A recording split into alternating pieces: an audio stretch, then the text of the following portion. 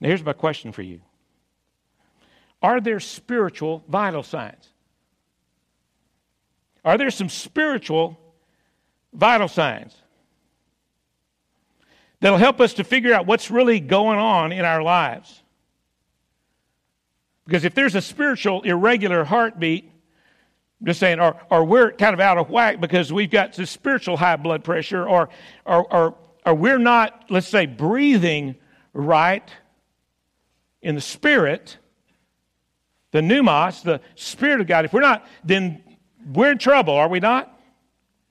So what we're looking at is the letter of 1 John, and we're going to be looking at, over the next several months, the spiritual vital signs that John identifies that would identify whether we are alive in Christ and we are healthy in relationship with Him. But let's be clear from the beginning, where do we all start out?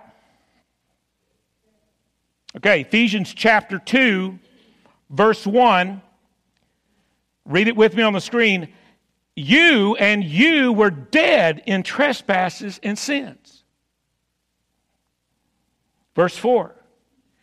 But God, being rich in mercy because of His great love with which He loved us, even when we were dead in our trespasses, made us alive together with Christ. By grace you have been saved. So before Christ, we're dead. We're dead to God. We're dead spiritually. He goes on in verse 8 and 9 to say, for by grace, and that word in the Greek is charis, for by grace, for by charis, you have been saved through faith, and not of yourselves. It is the gift of God, not of the result of works, so that no man may boast. So we start out dead. And if God walks away, then what? We're toast. If He doesn't do something, if He doesn't take action, we're done. The Bible said that He did just that. Romans 5 verse 8, at just the right time, He sent His Son on a rescue mission. He sent His Son to literally die in our place so that we could experience resurrection with Him, that He could make us alive with Him. So the God who created us, not just as physical beings, but in His own image as spiritual beings, had to come to our rescue because we were pronounced DOA. But when he went to work, things began to change for us. He massaged our heart. He applied pressure through the convicting power of the Holy Spirit. He warmed us. He wooed us to Himself, and then He breathed His very life into us. He breathed His Spirit into us, spiritual CPR, and we came to life in Him. So let's read Scripture. To start out in 1 John, the first letter of John, we're going to read the first 4 verses, the prologue of this letter.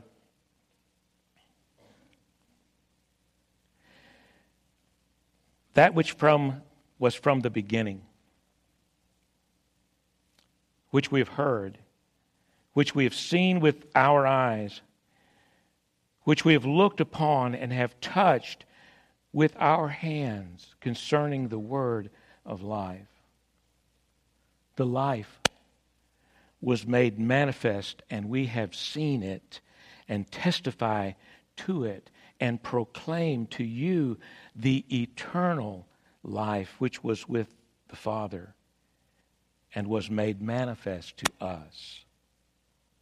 That which we have seen and heard, we proclaim also to you, so that you too may have fellowship with us. And indeed, our fellowship is with the Father and with His Son, Jesus Christ.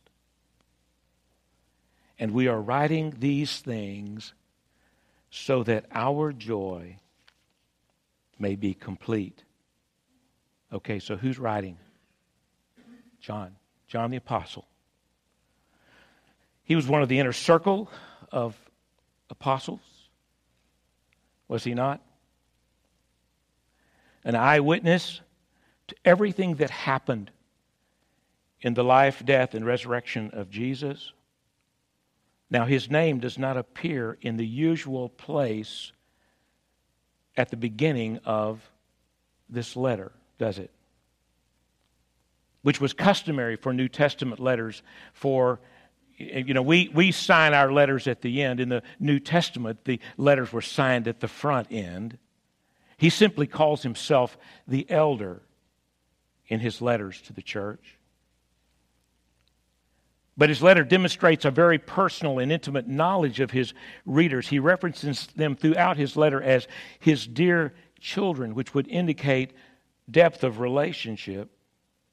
And there's been much scholarly work that's been done to substantiate that it is the Apostle John who speaks here. He is the eyewitness of the resurrection, who was the author of this letter and two others that follow.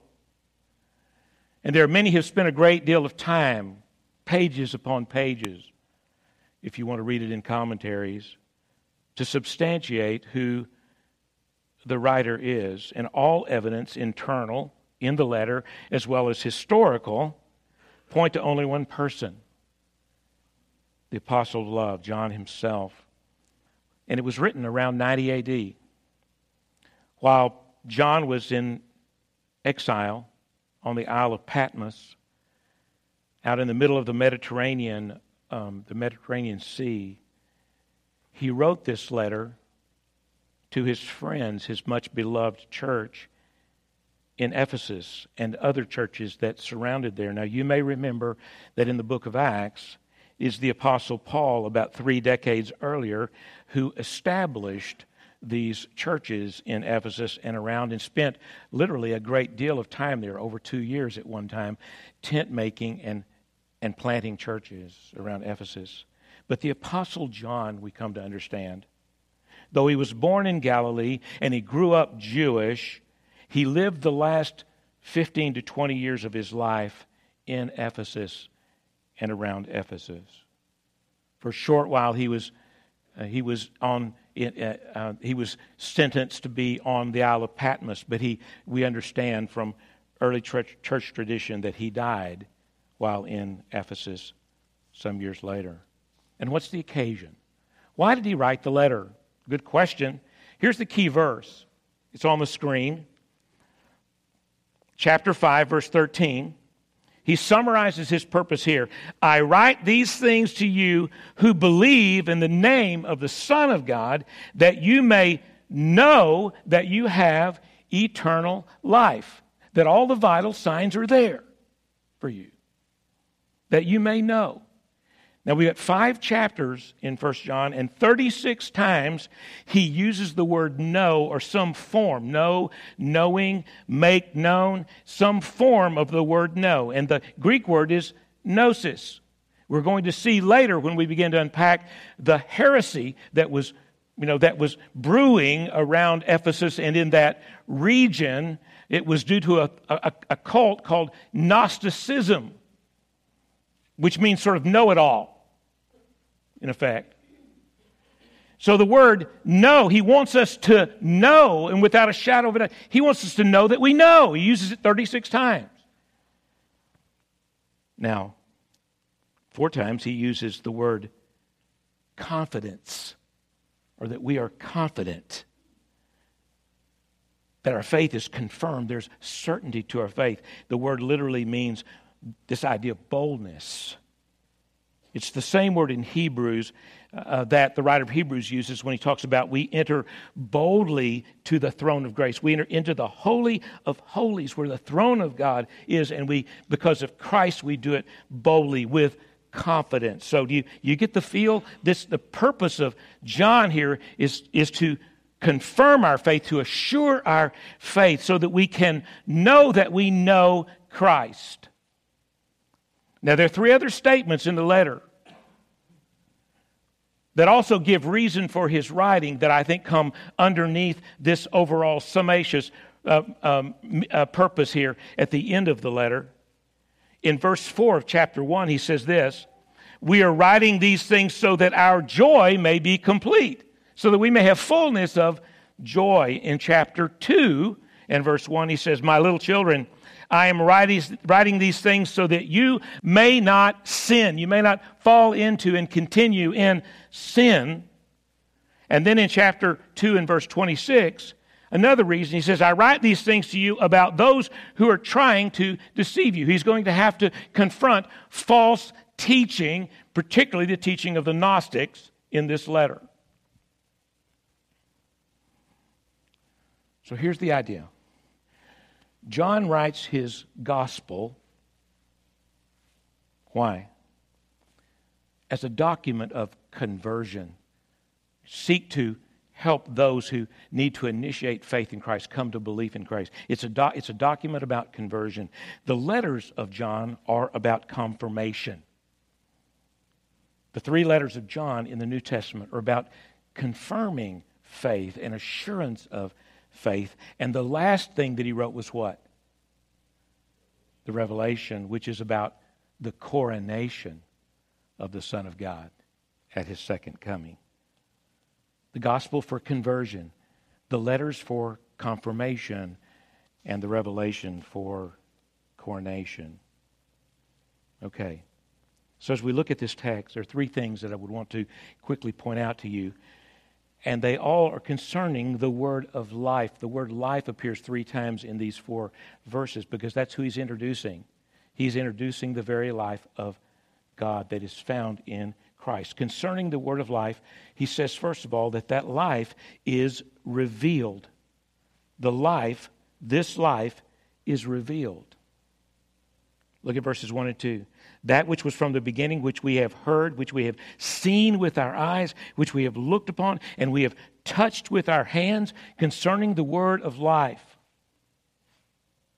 He's saying Jesus was the Son of God in the flesh. He was real. We saw him, we listened to him, we touched him.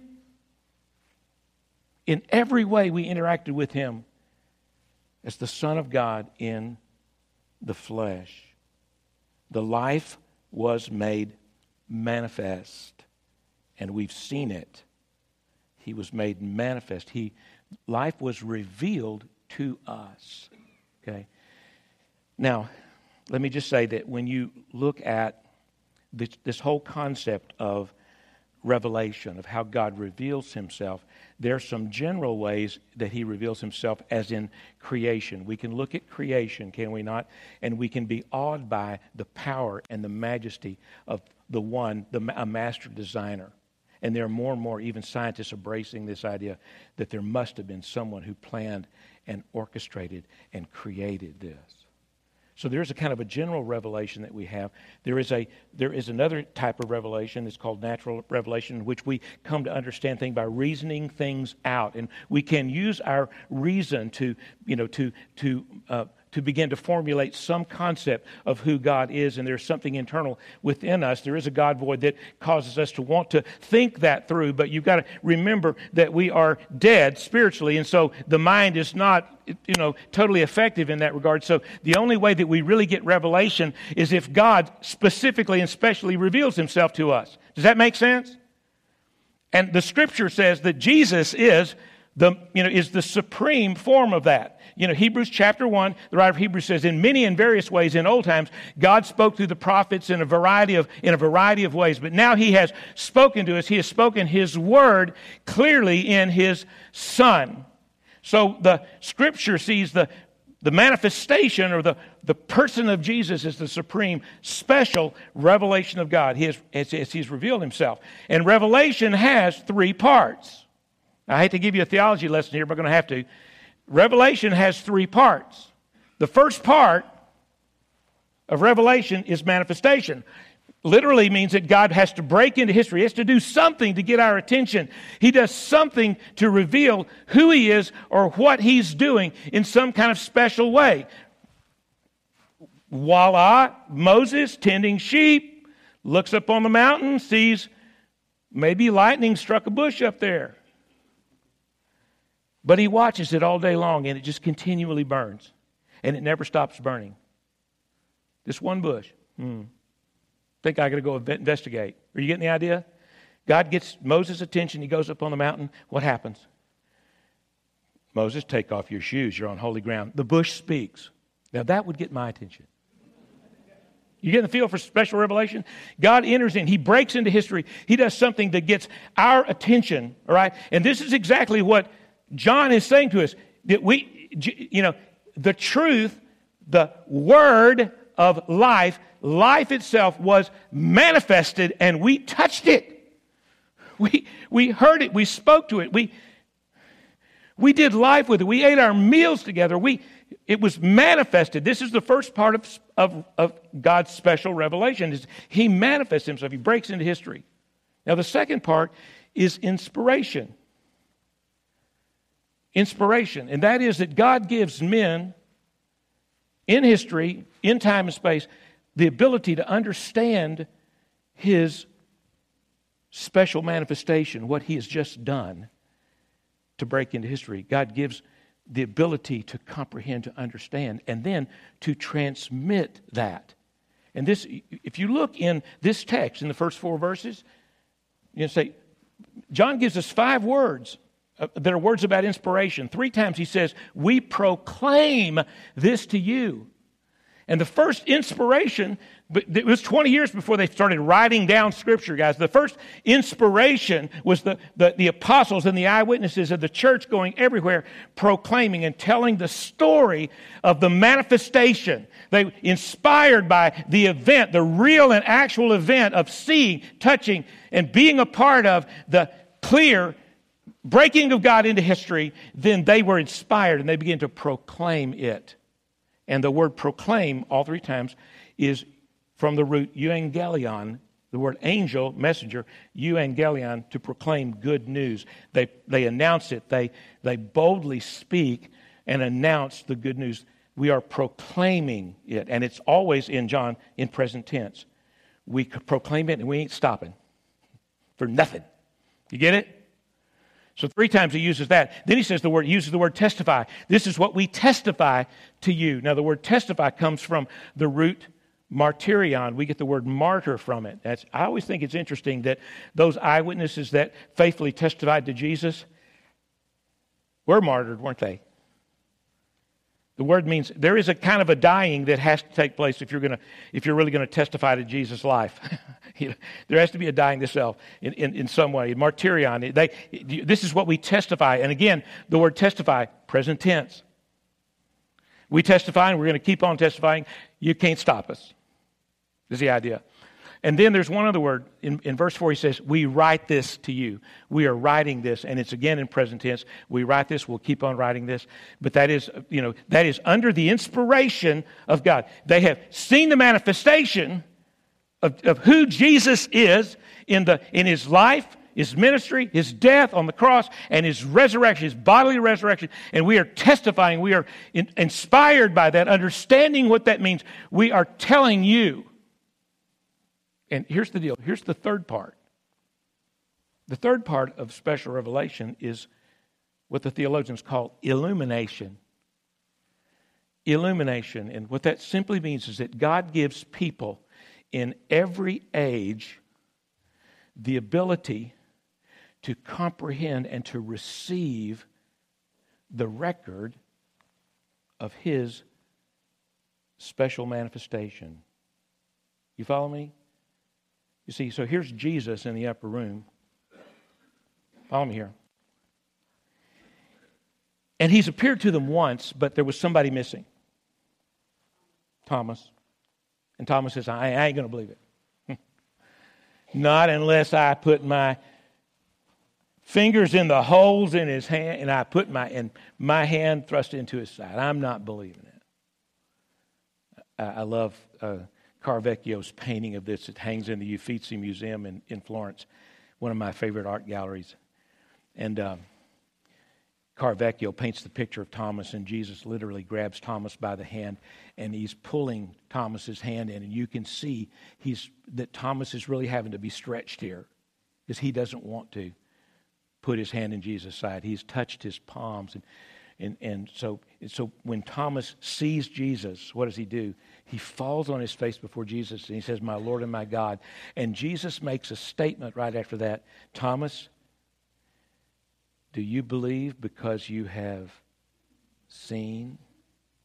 Blessed are they who have not seen, and yet they will believe." This manifestation, this breaking into history by the Son of God who came in point in time and space, real, in the flesh, lived and died and rose again, inspiring those eyewitnesses who wrote it down. There will be a point at which he begins, the Spirit of God illumines the heart of those who hear the message, and it becomes experiential to them. Do you follow? So here's the first thing that John talks about. The truth, the life is revealed. And secondly, the life is experienced. The life is experienced.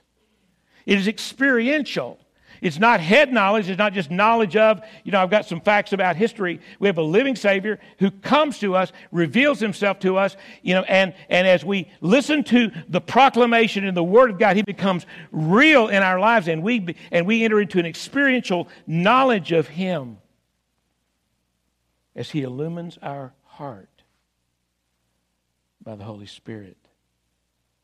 And so in 1 John uses this language of being born again. He used it first in his letter, his gospel in chapter 3 with Nicodemus. Remember? He says to Nicodemus, "You must be born again." But he uses it 6 times in 1 John to indicate that those who have come to faith and have received the message and have put their faith, their trust, who have believed in Jesus as their Messiah, are born of God. It's a very strong image, is it not? Given for most of us,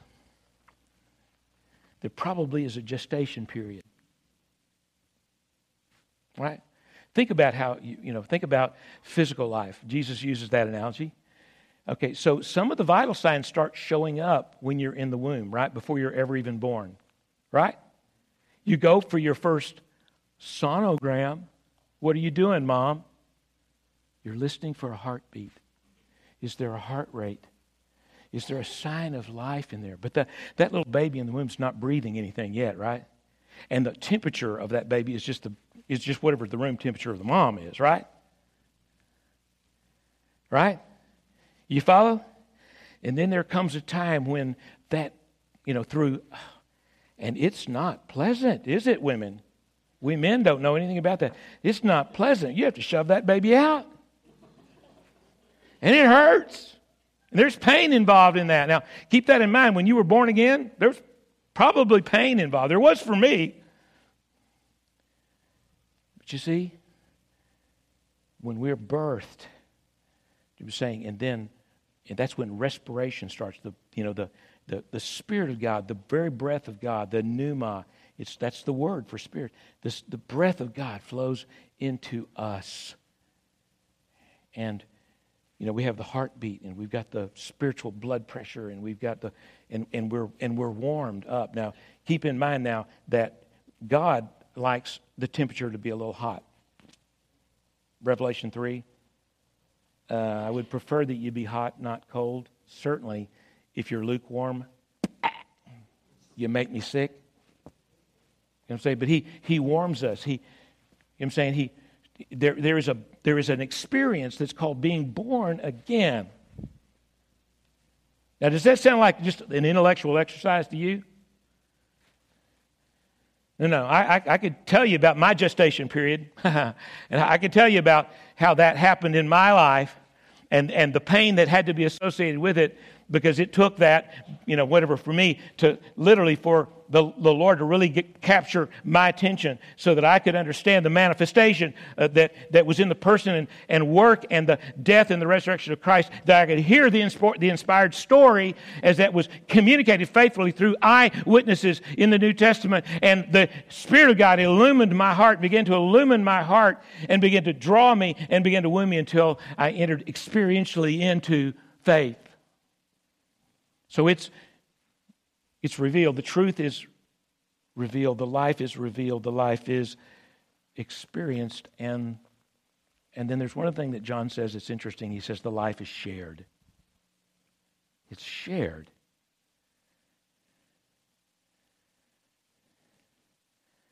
It's kind of like saying there are no Lone Ranger Christians. You've heard that before, but some of us don't believe it.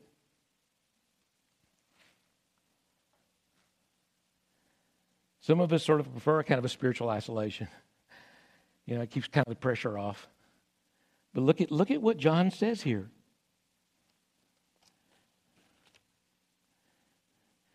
That which we have seen and heard we proclaim to you so that you may have fellowship with us.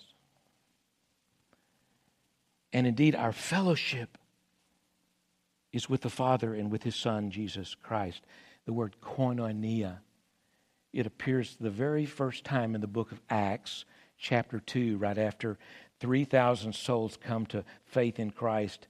And for the first time in Scripture, the word koinonia, and they continued together in the apostles' teaching, in the breaking of bread, and in fellowship, and in koinonia, in community, and in prayer.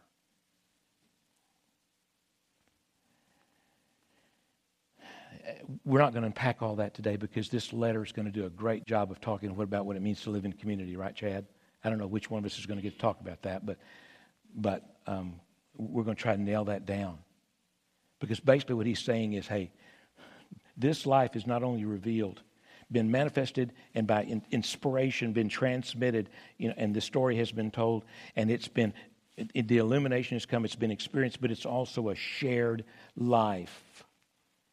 I love in Jerome's little commentary on Galatians, and Jerome was a writer who wrote in the 4th century.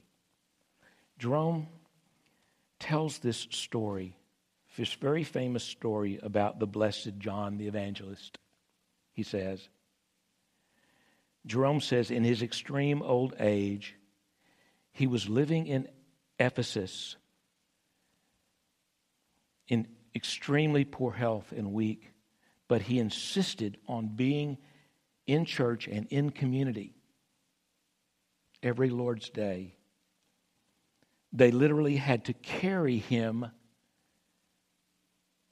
in the arms of some of the disciples into the congregation. And at the end, Jerome says, he was barely able to speak. He could speak only a few whispered words.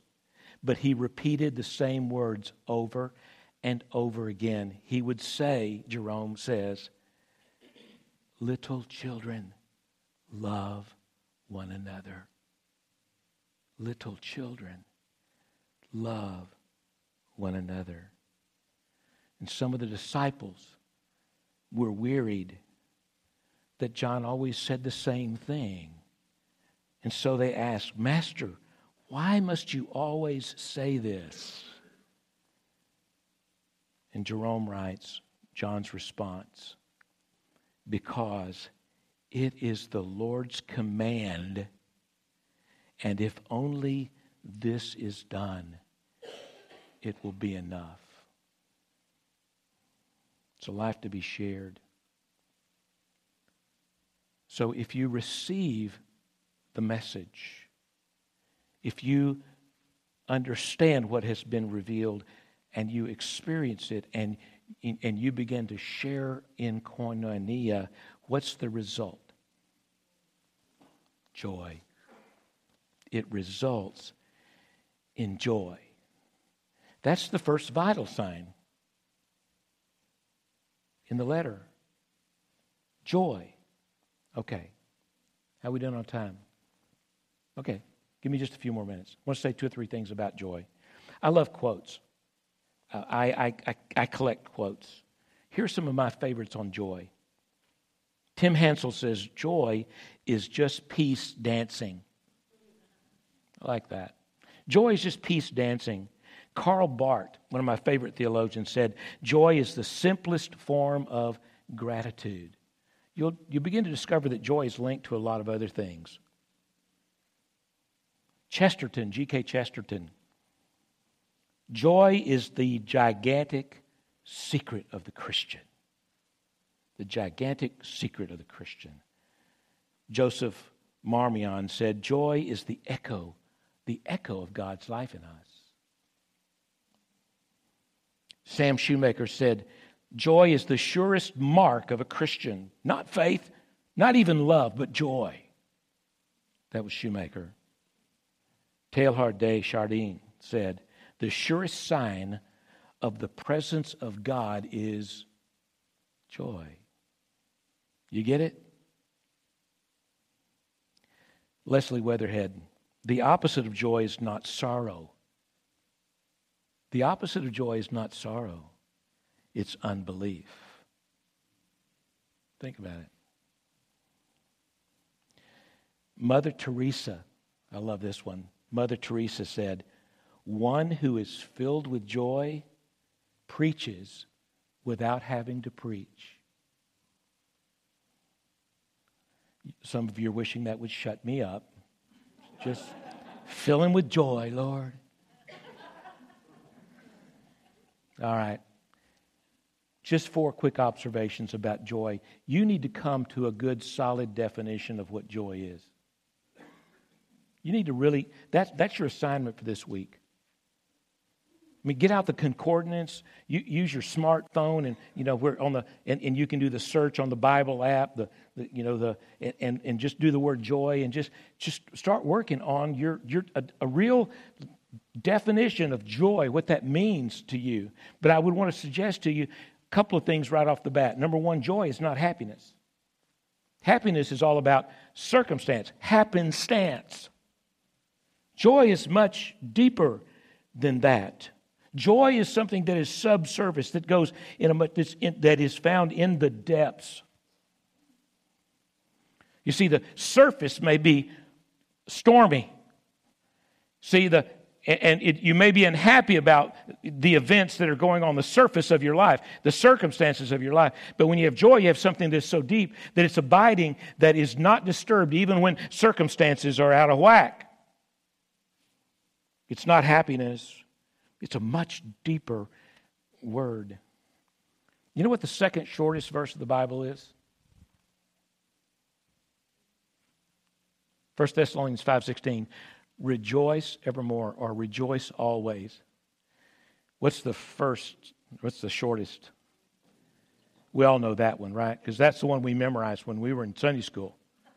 Because that was the easy one, right? But do we know where that's found? Okay, see, got you there. Jesus wept, rejoice evermore. Isn't that interesting that the shortest verse and the second shortest just sort of sit side by side here? You understand what I'm saying? Is that you can have, circumstances can be terrible. You can be suffering. You can be hurting. You can be weeping and still experiencing joy. Joy. Because it's not about happiness, is it? Clyde Reed, theologian, said this: one of the most common obstacles to celebrating life fully is our avoidance of pain. We dread pain. We fear pain. We do anything to escape pain. And our culture reinforces our avoidance of pain by reassuring us that we somehow can live a painless life. But to live without pain is to live half alive. Pain and joy run together. When we cut ourselves off from pain, we have unwittingly cut ourselves off from joy as well. So, I don't know where you start, but don't put that in your definition. It's not happiness.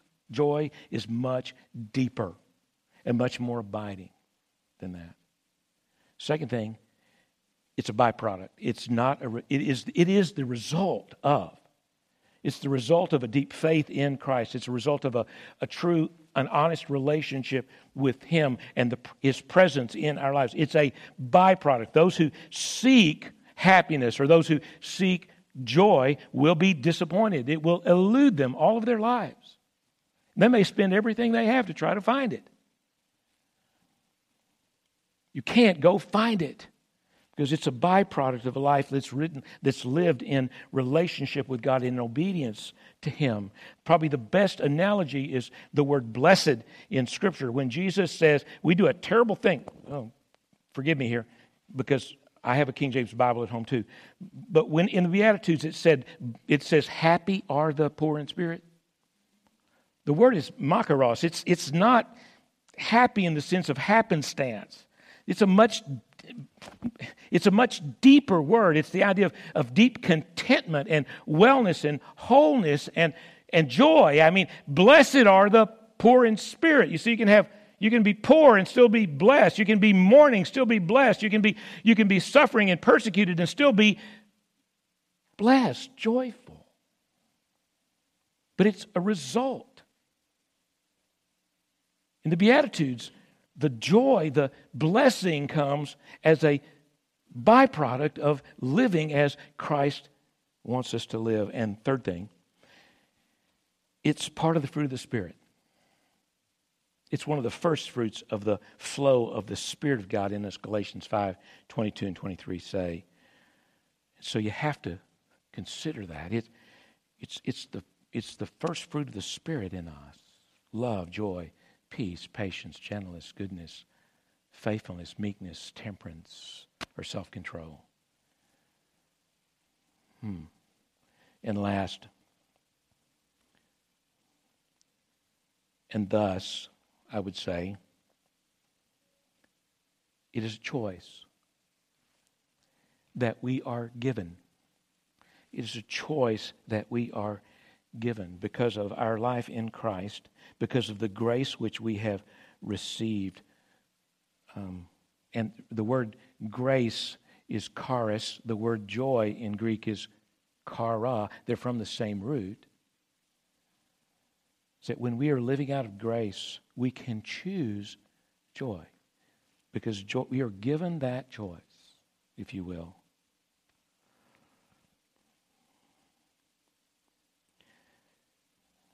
So let's close. Here's what I want to say to you just in closing.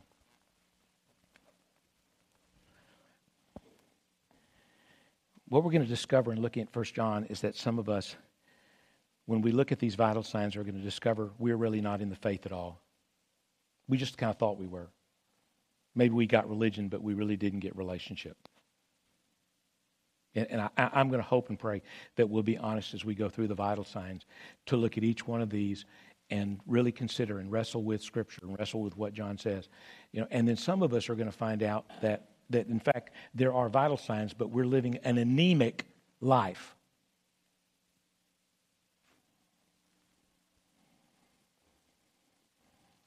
Right? You know what I'm saying? Because if I check vital signs, physically, if I check vital signs, they tell me, if that temperature is spiking, right, then I better figure out what's going on.